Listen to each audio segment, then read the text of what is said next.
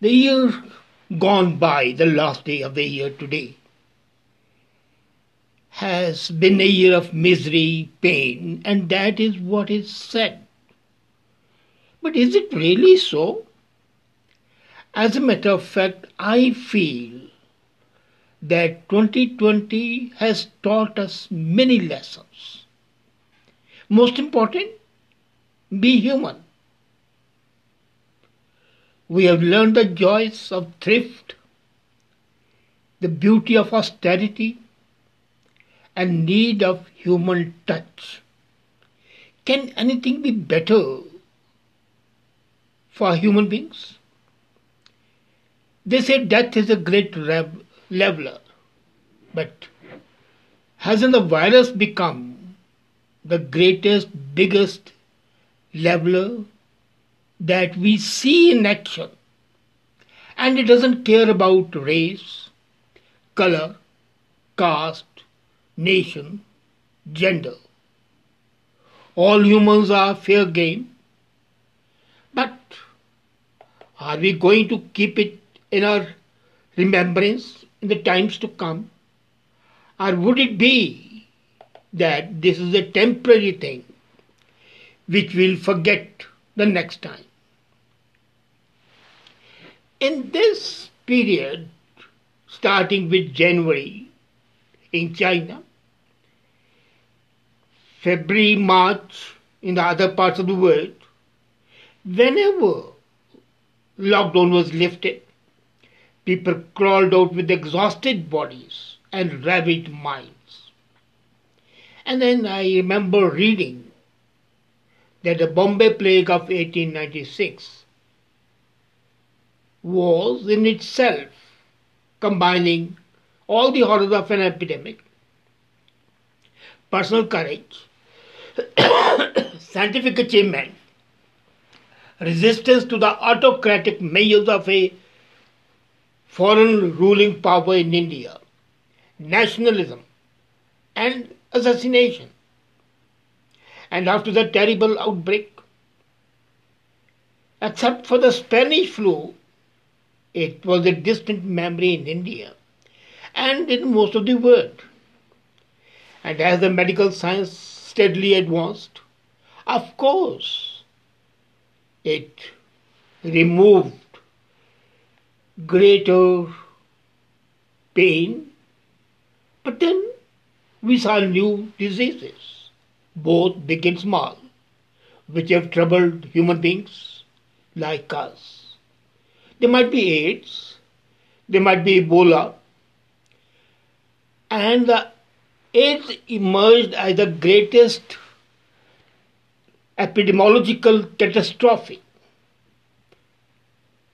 But then nobody knew at that time that a catastrophe bigger than AIDS is in the offing. News came early this year, in January, exactly 11 years back, of a strange illness in China which threatens to be worse than AIDS. AIDS needed some kind of a contact. The new disease jumped from one human to another without any contact. A cough, a sneeze, and just talking could transmit the virus. We saw the pictures of the ghost cities in China with empty roads and eerie silence, little knowing that the empty roads would become our everyday experience. And we became witnesses to the swiftness of his mad rush around the globe. It was ruthless. It was inescapable. A really formative enemy. But strangely does the human mind reject the idea of its weakness, its vulnerability. We still hope that coronavirus, as we named it, would by some miracle ignore us. It did not. It came to every country. And it was a lockdown that really brought home the horror of the situation. As a matter of fact, isolated in our homes, not seeing a human face for the days together. By human face I mean next to your family, apart from your family, that of course was there. Struggling with the daily chores. This was a nightmare we could never have envisaged in the 20th or the 21st century, not even the 19th century. And then fear was lapping at the edges of our lives. Of course, the loss of everything we had taken for granted. But worst of all was the thoughts of death without any dignity. And whenever there was a letdown in restrictions, and sometimes even in violation of restrictions, she knew that the ordeal was not over. It's not over today. And the doctors were doing like the old hacks of the past, trying one thing, anything, everything. Vaccine was the hope, like manna dropping from heaven to protect the Israelites on their march, and it dropped. But is it really manna? I don't know. Nobody knows. Even the scientists don't know. There have been complaints of the reaction. In the absence of all the hope, three measures were our hope. Wear a mask, keep social distance, wash your hands. Easy and simple enough. But the people went around without masks. I wonder, don't they care about life, about survival?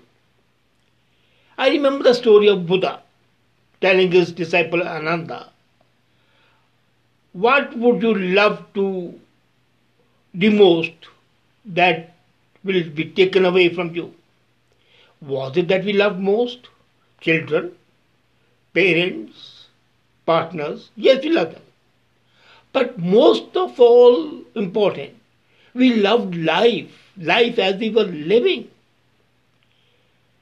And that was missing. So, do people behave as if it doesn't matter? Going to the weddings, going to the social events, to the beach, attending parties, political rallies. Did this matter more than physical life? That was a question ravaging us, and we didn't know the answer. But we have learned from this terrible time, as I said earlier, great thing. It has been a great teacher. And if we imbibe these lessons in our everyday life, we'll definitely be better human beings, enhancing our horizons of knowledge as human beings. We have learned how much we can do without, how much we really need, and what we have and what we really need. How much is the gap in there? All this clutter, material, physical, is it really needed?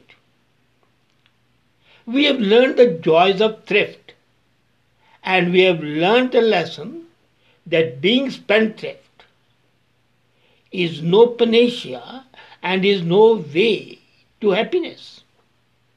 As a matter of fact, if we are thrifty, if we are able to do with a little, we might be more happy, because both the physical and the mental clutter would not be there. And isn't that something really worth learning? And the lesson we learn, the beauty of austerity, ostentation, show off have no meaning. People working from the home might be well dressed above the waist, but they might be wearing sweatpants underneath. But does it matter? And then it translates in the reality that you go out dressed casually. The formalities, the bindings are over. And then we learned one of the biggest lessons that we can never learn, the need of human company. What we need is human touch. You see, in this life, in this world, at the fast pace that we are living, we don't touch each other even. The joy of clasping hands, the joy of touching, the joy of the sensation passing from one body to another, they are just things which we might enjoy on cellulite, in movies, in theatre, or when we are very young. But this basic human need of touching, of transmitting sensation through our touch, we were missing. And this pandemic has brought that back. Watching people frantically trying to get home from wherever they are, we have relearned the message of home. Home is our succor, our savior. As a wounded animal goes to its den or lie to protect itself, we as human beings, we had forgotten that the roof of the home, where our dear and near ones are living, that is our real refuge. And it was very visible. For example, in India, hundreds and thousands of the migrant workers made a rush for home. Some are making hundreds of miles. Many dies before they reach home. But the desire to go home, the desire to be safe under your roof, showed the basic human need. We discovered how the women who helped us at home lightened our souls. Our tasks were reduced, and these women allowed us to do other things. We started appreciating their work. I know there has been a pandemic of the domestic violence as well, but there has been a pandemic of human love as well, sharing. When the husbands, typically male chauvinistic pigs, started helping their wives in the household work, there was a real sharing. And that sharing led to the discovery of the human values. Could for anything be better? And for this lesson alone, I welcome coronavirus. I would say that when any incident revives in you the human values, which we either forget or we ignore, then it's not a virus. Then it is something benign. It's not malignant. Yes, people have died. But looking at the number of the people who have died, less than 2%, if these 2% who have died have been compensated by the discovery of a human need and the human capabilities, then the game has been worth the candle. It has not been a total disaster and a total loss.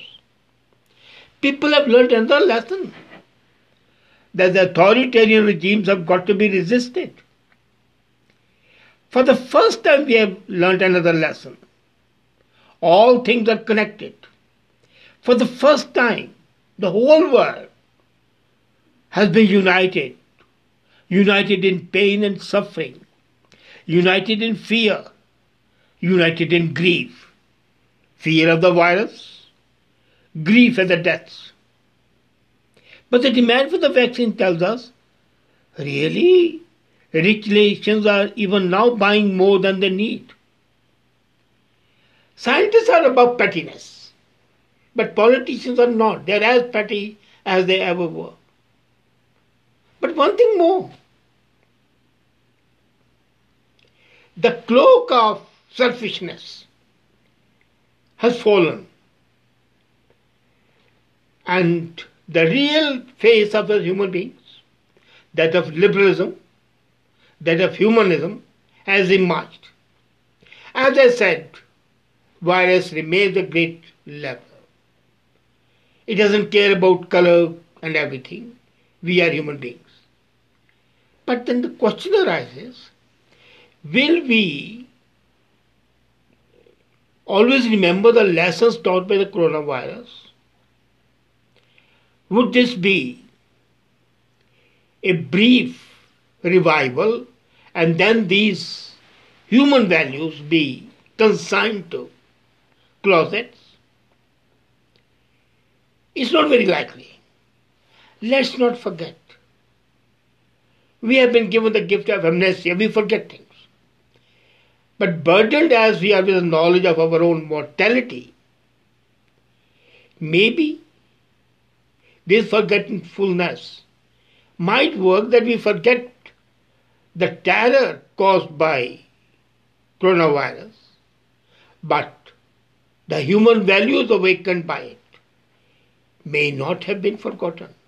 They might still be there, dormant possibly, but always stirring our souls. So the best thing it has taught us is that we are human, each one of us, caste, color, nation. They are obstacles, checks, barriers created to divide us. Shall I say coronavirus is a great uniter? It has united human beings as they have never been united before. The fear of the virus made the best come out of the human beings and made them what they are, human. This might be the first step towards being great human beings. But then this is really an important step insofar as it makes us what we should be. Here there has been a merging of what ought to be and what has happened. So for all the pain and misery, year 2020, the year that is going by, has been a great teacher. It has made us become human. It has made us become real, sensible, sensitive beings, unfettered with the materialistic values and swayed by the fraternal values that bind us to nature, that bind us to each other. Welcome, coronavirus, for this short visit. Of course, nobody is welcome for a long time, nor are you, coronavirus, nor was 2020, and we bid goodbye to 2020, thanking 2020 and coronavirus for revealing to us the beauty of the human nature. Thank you.